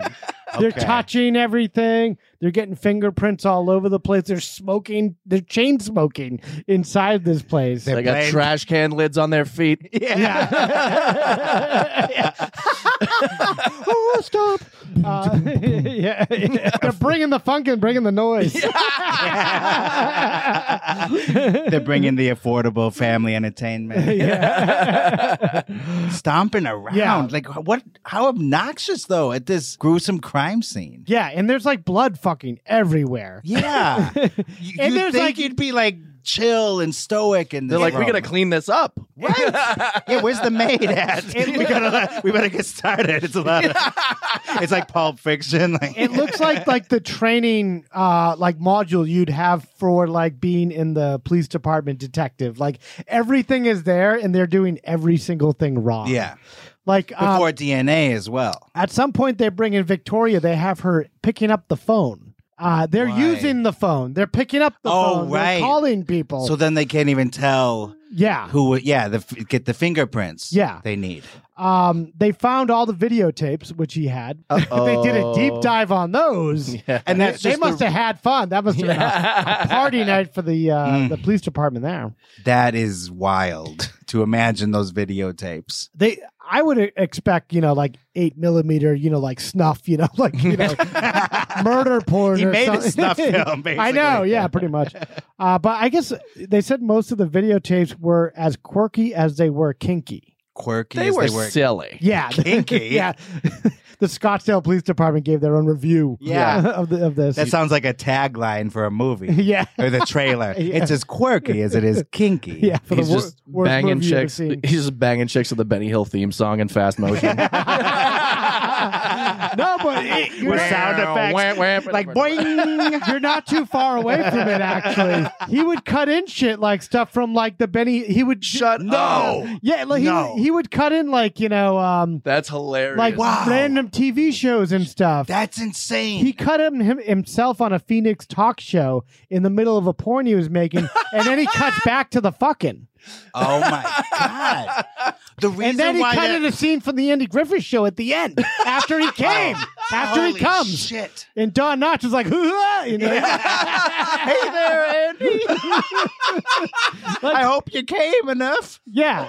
He's doing like Adult Swim like videos and stuff. That's what I'm going to say. my God. This is so avant-garde. I was gonna say, it's this not is even art. avant-garde. I know. There's not even a name it's not for it yet. distribution. It's not for consumption. when you show it. Yeah, for consumption. Yeah. This is just his personal stash. Yeah. Like, and he's editing for hours and hours. Like, we edit podcasts and stuff. He's editing video in 1978 for hours and hours and hours. Hilarious. When he died, he was cutting all the swear words out of Saturday Night Fever for his son. Wow. That's what one of the last videos they found was the Saturday Night Fever, but all the swears were cut out. So he's That's showing funny. son the women he's having sex with, but he has to cut out the bad words from Saturday. Yeah, no, I think it was for the younger son. Oh, the younger yeah, one. Yeah. Okay. His first son is like fucking Yeah. traumatized. The damage is already done there. Yeah. Yeah. He's being forced to watch. Yeah, I know. the Yeah. other son. It's like Clockwork Orange Yeah. with the eyelids taped open. Hey, let's tag team. Get over here. Yeah. So with all this evidence going on, Carpy had actually mentioned another huge book of photos of women that was never found. So, yeah. And where's Carpy at this moment? Oh, I'm Washing his hands in clothes. I'm glad you asked. But, yeah. Well, before I say that, they also found a bunch of booze that Bob, like I said, Bob was a teetotaler, but I think it was for the women that were also Teetotaler. there. He's a teetotaler.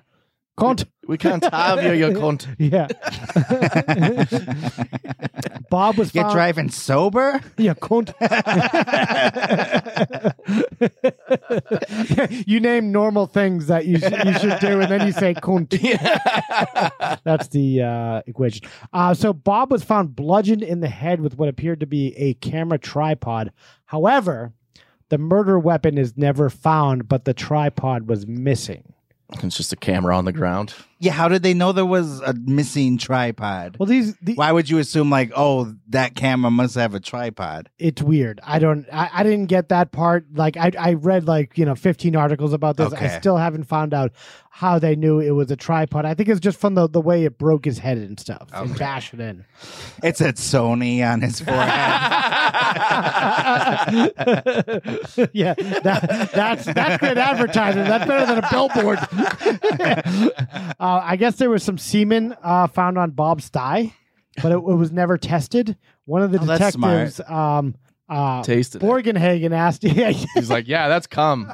I need some. He did it like you do coke. Yeah, exactly. I need some sauce for my Borgenhagen over here. It's my family made Borgenhagen sausages. Yeah, I guess Borgenhagen said he brought this up to the medical examiner, who said they never tested it, just figured that who cares? He just had a piece of ass. That's what happened. Okay, like it's not. We're not going to get anything. We're not going to get anything. Yeah, well, you know, like don't bother me with your bullshit, Borgenhagen. Unbelievable. Yeah. I mean, it's probably cranes, but still. Yeah. Yeah, it seems to be the case. I don't know why that would have been such a big deal, but it's just something that they found notable. But if it wasn't, if it was Carpy's, then case closed. Which is, if we're talking about the real Carpy of like the other side of Carpy, he would maybe jizz on Bob and then take off. Very feasible. As a power move. That's a power move, yeah. In fact, there's no way that wouldn't happen. Yeah. So yeah, the overall inspection of the body is a fucking nightmare. The coroner, instead of taking the body back to the lab and doing the autopsy there, he just does it in the bed. What? To figure out how he died, like the true cause of death in the bed. He's just doing everything there and like, you know, poking and prodding and doing everything. Wow. Yeah, it's fucking weird. That's unheard of. I have a video. There's this documentary called Murder in Scottsdale, The Death of Bob Crane. Started at 6:10. There's some juicy stuff about how badly this crime scene was handled. Equipment all over the living room. There was videotapes laying. Videotapes. The scene itself See was it. in the bedroom. And under lighted conditions, it was observed that the individual had been bludgeoned to death. Pretty grotesque scene. Mr. Crane was laying on the bed. See it, son. A kind of a fetal position. There was a lot of blood around. It does look like a and, chick. And on his neck. Yeah, now that you mention it. It does, yeah. Observed spatters, blood spatters on the wall above the headboard of the bed. And then there was some, look like wipe marks on the sheet where something full of blood. Why do they all have the whistle? And just a cord tied around his neck. Wow. Other than that, we didn't, touch anything until the medical examiner arrived. Yeah, right. When the coroner and decided to examine the This is body, Detective which Neck. means get out of the Because he has a big neck. Y'all can't see it right now, what but don't it's you huge. have on your shoes that you should son. have? Get out. Okay, Take all so the yeah, bed. The Now- fucking Close it coroner up. was Don Knotts. That's what I call a neck. Volume 10. call him Joey the Neck. Her neck, the Joey.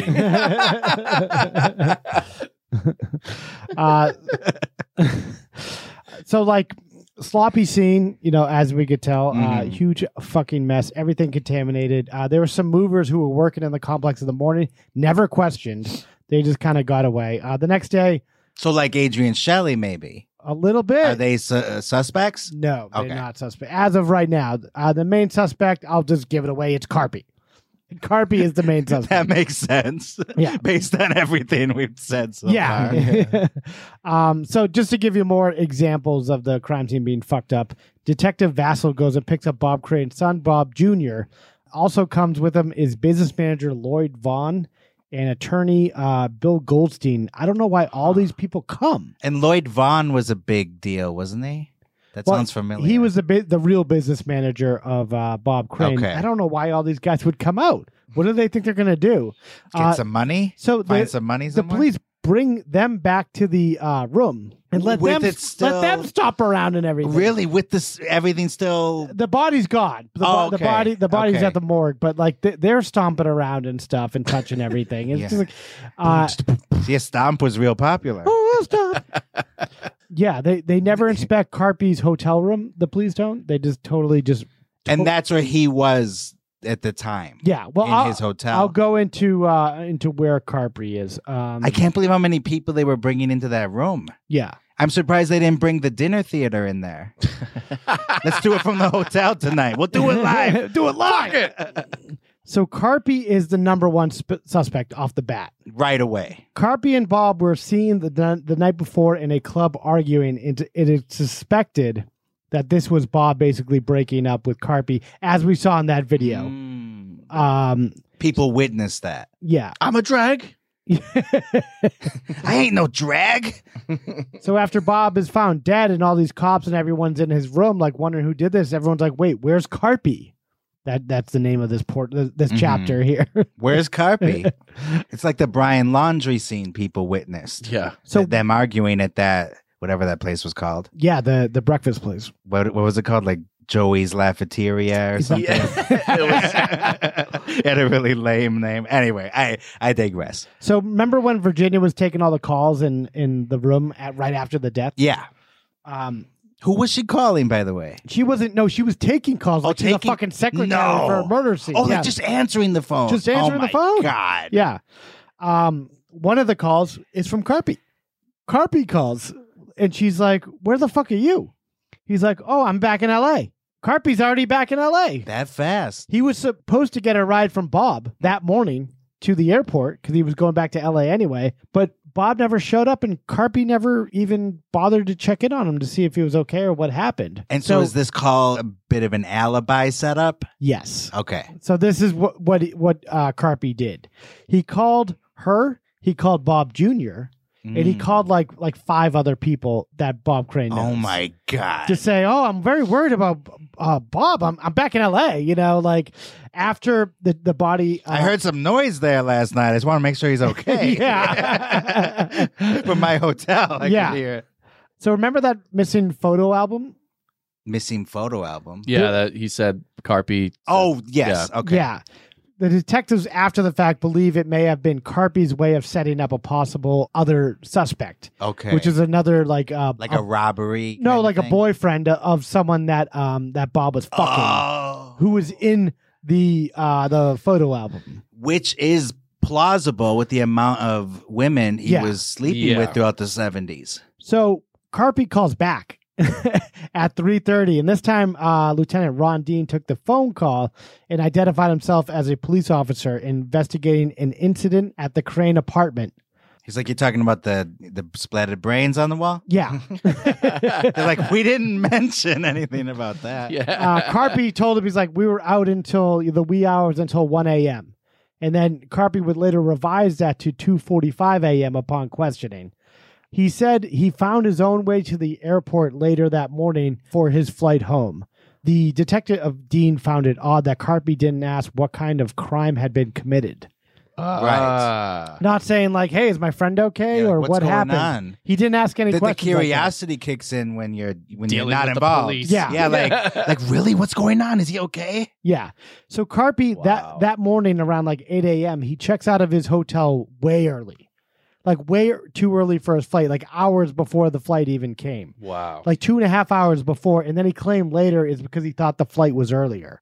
Oh, come on. Could they see when he bought the ticket? No, he had already had the ticket. He did for have some the time. ticket? Yeah. Well, that doesn't mean anything, though, because he could have been planning the murder. Yeah, because what he did is he dropped his car off at Avis at the hotel he was staying at. Oh, okay. And then he just took a cab to the airport from there super early in the morning.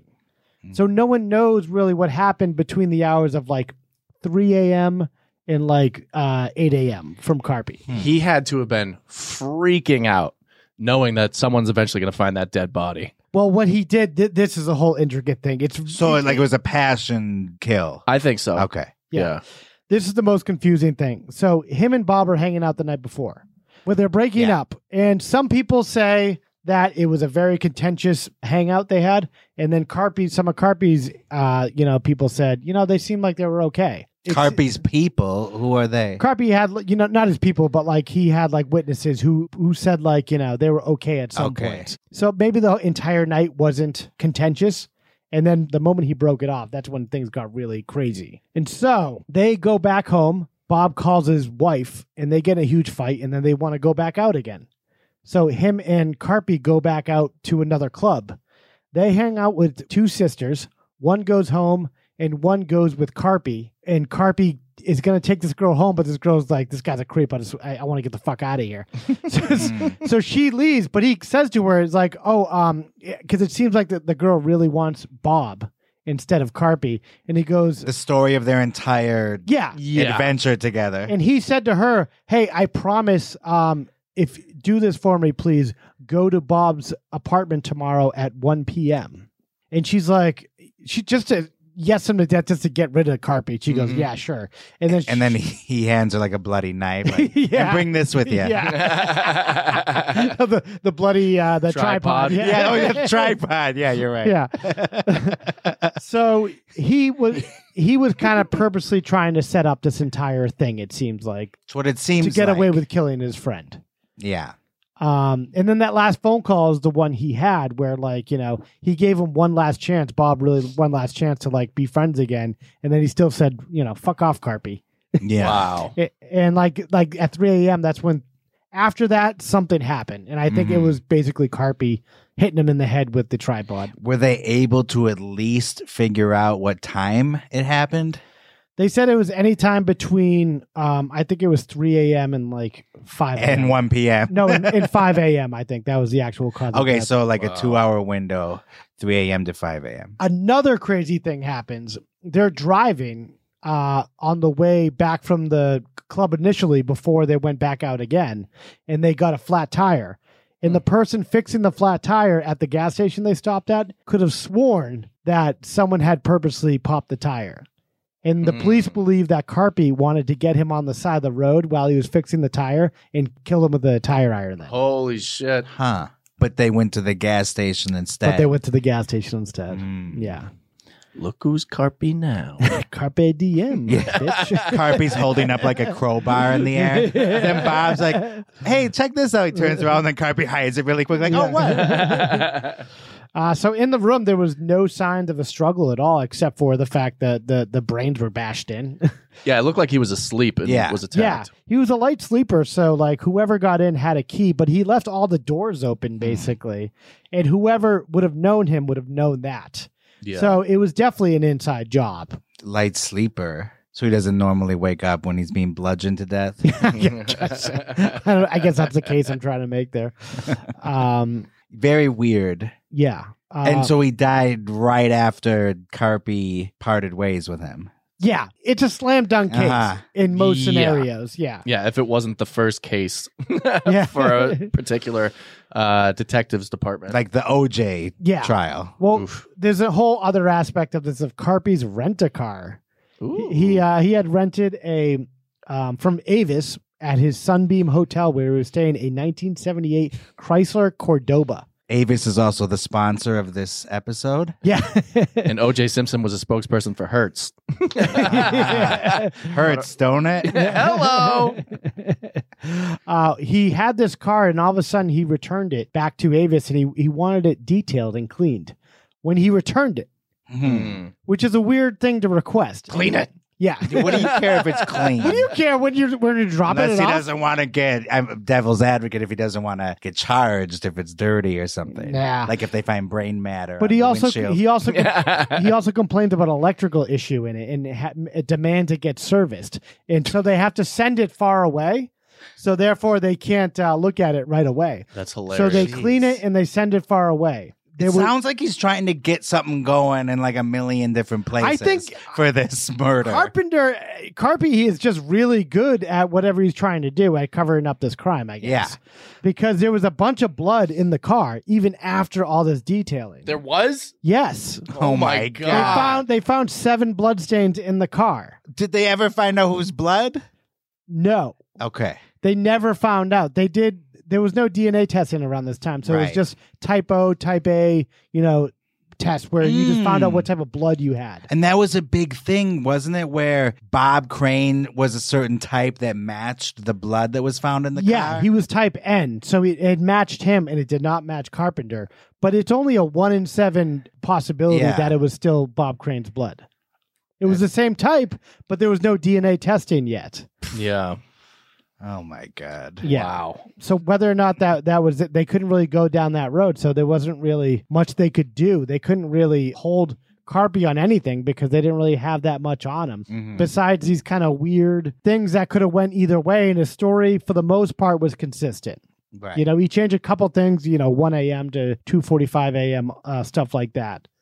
So in around 1978, with everything they had, all the blood, the rent-a-car, they had the crime scene and stuff, which was already tainted. Everything was tainted. They decided in 1978 that they could not prosecute Carpy for the crime of murdering Bob Crane. Wow. So they got to let him go. They just let him go. With blood in the rent-a-car. Yeah. Blood in the rent-a-car. They had to let him go, and there's not much they could do. They held on to the blood samples, which was tested 4 separate times in the late 80s and early 90s as DNA technology improved. They find a tripod in his basement. What do you use that for? He's tripod in the glove box. Yeah. they never found the tripod. They never found it. Wow. It could have been a tripod. It could have been anything. It could have been a tire iron. No one knows. But this is the police interview with Carpy, starting at 15:53. Do you understand these rights? I understand the rights the way you read them. My question to you is that prior to an agreement on these rights here, what I was under the impression, correct me if I'm wrong before I make my statement to you, that I was coming here to help you out, not put me in. Wow. And I'm really very apprehensive about this. If I should continue, since your statement in California was that you implied and directly told me that I had direct contact with Bob Crane's death. Yes. In fact, okay, we'll get what I need from you is will you voluntarily answer my question? Now, reading from this rights card, you now understand, and you've been questioning. Can you stop voluntarily answering my question? The makers of that documentary should turn up the music. I could almost make out what they were saying. Yeah, it's a weird documentary. But what's the gist of that? He professed his innocence the entire time. He still did up until his death. Like, he agreed to do a lie detector test, a polygraph. Oh yeah, that would prove it. He said in that, he goes, my understanding is that I'm here to help you out, not turn myself in. Yeah. And that to me is like, okay, well, it's almost you like fucking did it. Yeah. Almost like saying, let's do a plea deal kind of thing. I think Carpy knew a lot about how all this works. Yeah. He was in the army and stuff. He was a decorated war veteran and stuff. So I was going to say, I don't understand why he's so confident about the process. Right. In some ways, he seems like the dumbest criminal, and in other ways, the smartest criminal. Yeah. Because he left a completely messy, obvious crime scene, and he obviously did it. Yeah. But yet, he didn't ever spend a day in jail over it. No. But 14 years after this interview, after 1978, after they released him, Carpy is finally charged with the murder of Bob Crane in 1992 by a brand new county attorney, Rick Romley, who decides to reopen the case. Fucking Ricky Romley. And what's the impetus for reopening the case that year? Because 12 years after the murder, Scottsdale detectives Jim Raines uncovered a previously unseen crime scene photo that showed a speck of brain tissue in Carpenter's car. You gotta be kidding me. This is insane to me. I still don't understand. How do you even explain that one away? Oh, that wasn't Bob Crane's brain tissue. That was someone else I murdered. That was mine. I sneezed. The actual tissue sample. I'm just so smart, you know. Yeah. I don't need that much brain. I need 10%. Yeah. The actual tissue sample was long gone. Yeah. This is just a picture they're going on. How ridiculous is that?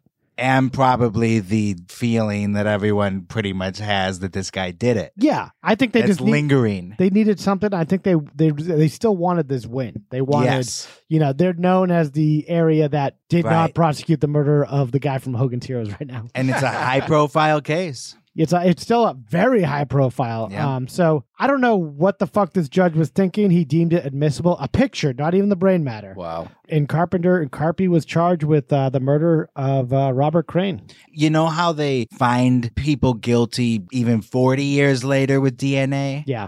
They couldn't find anything to get him with DNA. I'm going to get to that. They did do a test in 2016. I will get to that in one moment. Oh my God. Spicy. Okay. So with this case, though, we're in 1992. Yeah. With this case, they had an uphill battle because it's very flimsy. DNA testing of the blood at that time proved inconclusive. So they did do it in 1992. But the technology wasn't really there yet. It gets better and better every year. So I think, by the time David Caruso joined the cast. And by this time, like I was saying before, new witnesses came forward to say Crane and Carpenter actually had a friendly dinner the night before the killing. So some people said it was contentious and dicey. Some people said it was friendly. 15 years later, they suddenly remember that. Yeah, that's weird too. Everything is weird about this case. Yeah. Carpenter's attorney shot down speculation that a missing tripod could have been the murder weapon and reminded the jury that there was no proof of its existence still. Meanwhile, Crane's predilections, the sex and porn stuff and whatnot, gave the defense plenty to play with. And eventually the short of it is that after 2 days, he was considered not guilty. 2 days? So that was real fast. 2 days, the jury deliberated and considered him not guilty. Yeah. Wow. They just wanted to get back to their normal lives. Yeah. They didn't deliberate. How can you say not guilty? Yeah, that's bullshit. But there's also not enough factual evidence to put him away. But it's so obvious. Yeah. I guess that's a dangerous road to go down, to base it off The last person a there, photo yeah. and all that crap. Well, the defense also opened up the facts like, hey, maybe Bob, fucked some gangster's wife or something and took a picture of it and he killed her. Like they opened all this realm. Well, yeah, because Bob was no angel either. Yeah. It's totally plausible, like I said earlier, that could have been one of the women's husbands. That's what Carpy set up also with disappearing that photo album and stuff. Right. And then I have another question. Do you know anything about his character between the murder and 1992? Was he some sort of upstanding citizen? He was still a salesman, but for another electronics company. He was still like a regional salesman. He was still working at 66. You got to be kidding me. Yeah. They're like, this guy's got some baggage, but he's real good at selling speakers. This guy's a fucking killer, but he's also a killer. A murderer. And he's into weird sex stuff, but he's great. So, yeah, they just had to let him go. 4 years later, he dies of a heart attack at the age of 72. Wow. I guess that was young for his family. I guess his family said they all lived into their hundreds.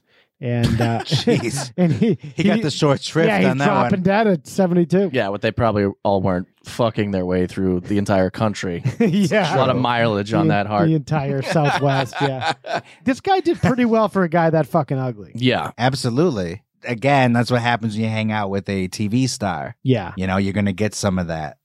So in 2016, Fox 10, a local regional Fox affiliate, they reopened the case. They do a whole expose on it, and they do a DNA follow-up. In what year? 2016. Wow. Yeah. The year we elected Donald Trump as our president. Oh, I forgot about that. So this guy, John Hook, produced an entire expose series on the killing. He did it in 2016, and I think they did a follow-up in 2017, mostly with Bob Jr.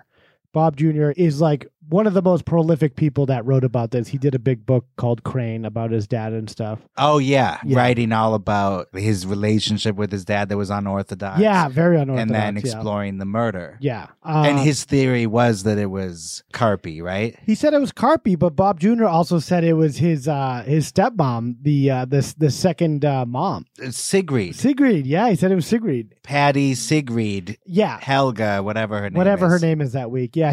That makes sense too, except I don't buy that she would bludgeon him. She said it was because of the money. Because she got all the money. But it wasn't a lot. It was like $100,000. He didn't have a lot. I heard it was a little more than that. Well, he had a SAG pension too. Yeah, and the residuals from Hogan's Heroes. Ah, yeah. And y'all remember how often you saw that on TV? On TV Land. On TV Land. It was on all the time. Yeah, 24/7. But still, that's something. She had motive. But did she have the strength to bludgeon? No. Yes. I don't think so. And women poison people. Oh, God. Here we go. Because they're not as strong as us guys. You know what I mean? Oh, God. What a weird direction. They're weak. What a weird angle on misogyny, Kyle. You know what I mean? They don't. He's like a Russian guy. They poison because they're weak. Lord. They don't have the strength. Jesus Christ. They don't have the stones to bludgeon. They don't bludgeon because they have no. They poison. Yeah, it's like Christopher Walken. But it's true. They bludgeon you. Oh, Kyle's got a picture of I got a picture of Carpy open right now. Yeah, he looks like a mob boss. He just very odd looking man. Yeah, no chin going on there. This is very weird looking. Roy Orbison-esque. Yeah, just a weird. Right. Yeah, it's just a weird husk of a man. The glasses. Yeah, Roy Orbison. Yeah. Roy Orbison meets Paul Simon. Yeah. and meets the Godfather. And then throw in Gambino. Yeah, childish Gambino. Oh God. Hello. Okay, there's another. Where were we talking about just a second ago? Bob Crane. Oh, that the wife could not have killed. Oh him. right. Oh God, I forgot Yeah, what we were talking about. Well, wait a second. Kyle, do you have anything more to say why about is this? poison? They don't bludgeon. Why is poison? They don't bludgeon. That's like the new Johnny Carpenter.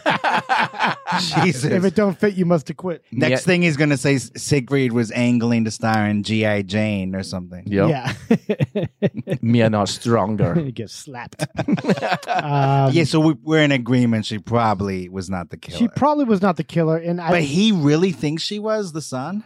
Well, they had a contentious relationship, so this could have been a result of that too. Because I guess she just moved the body. They were buried in Westwood at a cemetery there, and then all of a sudden they're buried at Ralph's. The second wife just had the body moved without them knowing. That's what they did to Casey Kasem when he died. Really? Yeah, the wife held it hostage. Yeah. I don't know. She was buried with them because they were still married at that time, so that makes more sense. If she died of lung cancer in 2007, and they're buried together now. Oh, okay. Yeah. So I guess I don't know. So the son was kind of either or. Yeah, he said they might have worked together. They might have colluded. Oh my God. Yeah. That Carpy and the wife, that sounds like a good movie. Short story, Carpy and the wife. Carpy and the wife. That they colluded together and killed Bob Crane. Sounds like a morning drive radio show. Right. Or a Raymond Carver story. Bing bong. Kyle's trying to bring back the sound of Yeah, I know. I was trying to honk, honk. I was trying to take it into an intellectual direction by saying Raymond Carver story. So they could have theoretically hired somebody to kill him too. Possibly. Yeah. Who was really good at, getting out of there. And bludgeoning, yeah. But I don't know. But why would the blood be in the car? But, maybe he picked him up. Okay, well, Fargo, there were two hitmen. This is a good point to bring this up. This Fox expose does a DNA thing. They do a much more professional, much more up-to-date DNA testing of the blood that was found inside the car in 2016. So these are the samples that were found in Carpy's rent-a-car that they did another DNA test on, which I have this video. These are all the major players that are still alive from the murder case from 1978. In the Bob Crane case, and I'm joined tonight by 5 people who have lived and breathed this case for 30 years. Bob Crane's son, Bob Jr., is with us tonight. Rick Romley, the county attorney who prosecuted John Carpenter. Michael Lake was the foreman of the jury, and Barry Vassal, who investigated this case from Scottsdale PD for years. And we're also joined tonight by Stephen Avila, who is John Carpenter's attorney in Oakland, California tonight. Gentlemen, thank you for being with us. What do we need him there for? Several jurors have told me that if they had DNA in 1994 that proved that the blood in John Carpenter's rental car came from Bob Crane, they would have convicted John Carpenter, no question about it. True, Michael? That's true. DNA tests at the time were inconclusive. 22 years later, we have retested those same samples from Carpenter's car at Bodie Cellmark Forensics using the latest DNA science, and this time around, we got a result. We got a result. And tonight, for the first time, we are revealing those results to the world. Kyle, you shut up The there. DNA found on the door of John Carpenter's rental car is not from Bob Crane. Okay. The tests actually picked up 2 DNA profiles. A major contributor is from a man. His identity is unknown. Second DNA profile is a partial profile, too degraded to reach any conclusions. Oh, my God. This is an explosive development. I think we all went into this expecting. He is not the father. This was yeah. Just when he's leaving, what's his name? Maury Povich. They could have just, cleaned up the case nicely right there. Wow. And instead they throw that nuclear bomb on it. What do you expect them to lie and just say, yeah? No. Yeah. But it wasn't the right blood, or I don't know. What the fuck? What happened? So there is another suspect involved. That blood could have been from something else. It could have been Carpy's blood. Maybe something else happened between them, Carpy, and someone else. You know, and Carpy's not giving up the full story. I don't know what the hell happened. Well, he's dead now, as Bill Gates would say. Yeah. Yeah. So yeah, but should have been more careful. Yeah. So we don't know what Carpy can say about it now. But what blood would it be besides Bob Crane's? I have no clue. The car was like brand new. There was only 38 miles on that rent-a-car. Wow. Brand new car. Yeah, so nobody's even been. They literally drove it from the lot to the to the rental just place. to the crime scene and back. Yeah, exactly. All right, so then it's not Bob Crane's blood either. That was what they were saying. Or I mean, it's not Carpy's. That's what it seems like. It's weird. It's weird, wild stuff. Weird, wacky, wild stuff. But anyway, the funeral in 1978 was a star-studded event. About 150 mourners attended. Every woman he had sex with. Yeah, I know. Yeah, it was like 30,000 people. No, include Patty. It looked like Woodstock. Yeah. No, the women's parade on that. Oh, right. Yeah, with Washington with the pussy hats. Yeah. Patty Duke was there. I guess she wasn't that scared anymore. He didn't scare her off enough. Not at all. He should have showed her more pictures. John Astin was there. Carol O'Connor and all Crane's Hogan's Heroes castmates were there. Okay.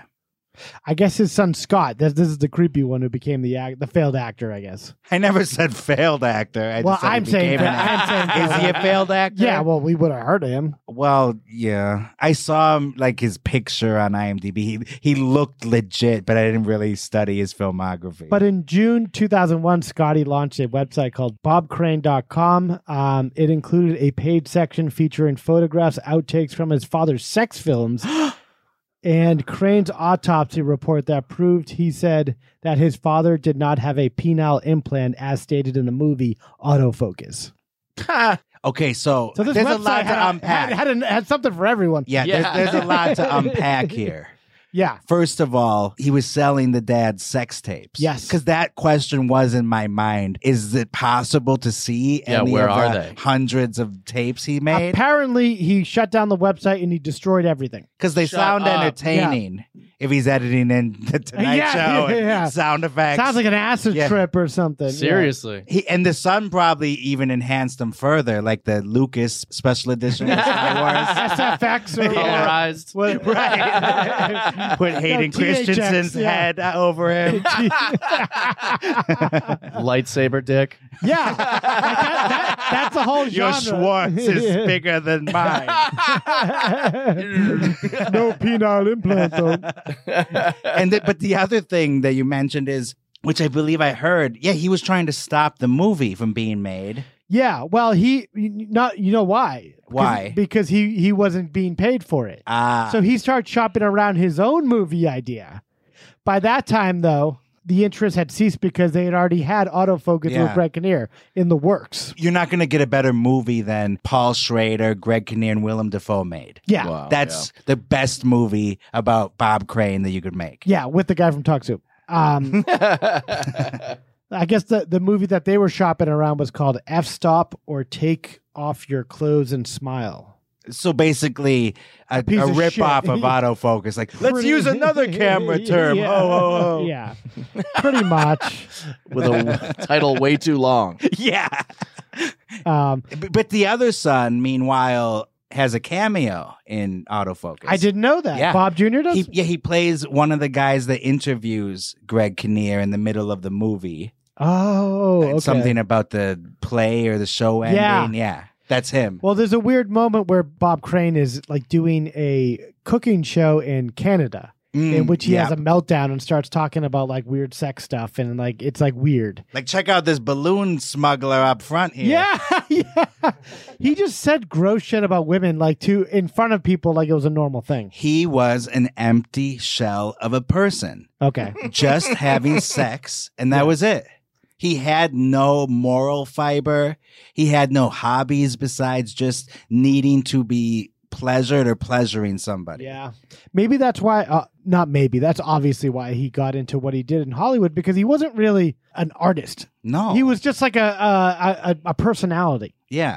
Frank Sinatra is an artist. You know, even though he is a personality also, there's a body of work there that is an artistry to it. Are you really comparing Bob Crane to Frank Sinatra? Well, I wanted to bring it to this. He's highlighting their differences. But I also wanted to bring it to this fact I had in which the jacket Greg Kinnear wears in autofocus was actually from the show that he wore in Hogan's Heroes, and which was also a jacket that Frank Sinatra had worn in Von Ryan's Express.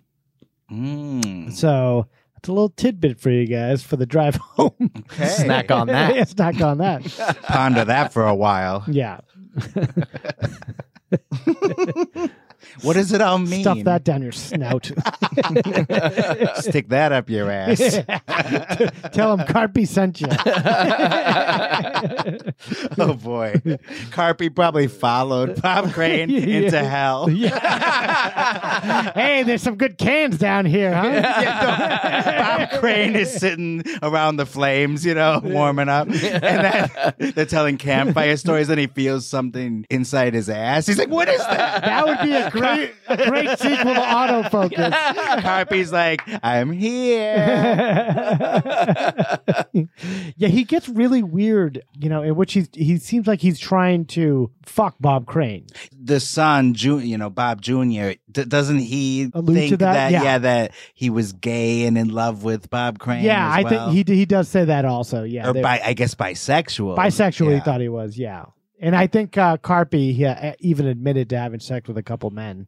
Oh, that is the least shocking thing I've ever heard. When anyone says in the story it's a couple, that means like 3,000. Like the girl that said they had sex twice or something. Yeah. Imagine if he really was gay the whole time, though, and just like doing everything just to be close to Bob Crane. That would add another crazy You know how element. furious you would be? Like, how many women I had to fuck to stay close to you? Yeah.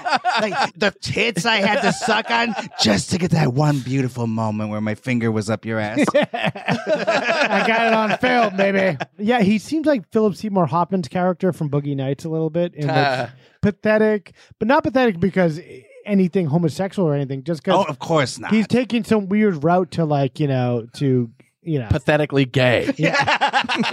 Of course, we're not saying that. Jesus. I just don't want to get canceled out there. To be clear, it's okay to be gay. Pathetic. Honestly, it's okay to do what Carpy did for 10 years, except for the bludgeoning to death thing. Yeah. Allegedly. We have to, make sure we don't get sued here by the Carpy folk. Yeah. OJ allegedly, Carpy allegedly. Yeah. And Will Smith allegedly hit Chris Rock. Yeah. Yeah. There's no documentation of that anymore. Carpy's on the shit list. Will Smith is on the shit list. Yep. Bob Crane, we're thinking about it. He's not on the shit list. Yeah.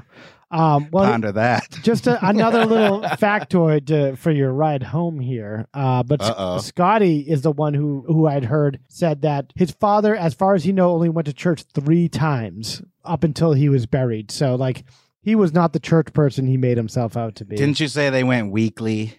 That's what they said. Oh, okay. But Scotty tells a whole different story. And he also said his dad was a sex addict way before he became a star, which autofocus seems to show that he just kind of succumbed to the sex stuff after he became a star. So it definitely got worse. Yeah, I think he ramped it up a little bit. Yeah. And Carpy, I think, just helped with that. Once fame and money came rolling in. Goodbye. I think once he just had that big role, it's just it's hard to, something else kicked in and it's just a perfect storm of all this shit. It's like Lil Peep with the drugs. Just substitute that with sex. Yeah, it's any addiction. It just eventually hits a wall where it's completely out of control. Mm-hmm. There's no containing it. Plus the fame and money. Yeah. So you have unlimited amounts being thrown at you. Yeah. And I think, moving from the East Coast to the West Coast, there was no family to constrain what you're doing. Your family is just as basically these people on the set you're working with. They don't give a shit what you're, like Patty Duke is like, I don't give a shit about this. Right. You're creeping me out. She's seen way worse than that. Yeah. Probably. I can imagine. Yeah. Yeah. And then he got rid of the first family, the church-going family, where he had to be a family man, which was his base. You know, from back east. Then he marries, an actress, which I'm not saying that could cause, Pandora's box to be opened, but that is quite a bit different than not marrying someone. She's going to be on set. I have some time. Yeah. It gives him more time and opportunity to do whatever he wants to do. And empathy from her. Yeah. And I think that was part of the agreement. They were like, all right, here's the agreement. We're going to get married on the set. And I'm going to be okay with your creepy shit with Carpy. And I think that was the deal. Makes sense. And he goes, all right, I'm getting, and I think he was just that cut and dry of a guy. He's just like, all right, he's like a kid. Like his wife is his mom who's telling them, he moved from one mom to another, basically. Yeah. Wait, so did the autopsy confirm that he definitely didn't have a penile implant? Or was it just the son saying that the son to get ahead of the story? I don't know about that part. I would be interested in here. And the fact that the son was so into it that, he was going to get his dad's body exhumed or something. Oh, just for that? Yeah, I think so. Oh, come on. Wow. My dad didn't need no implant.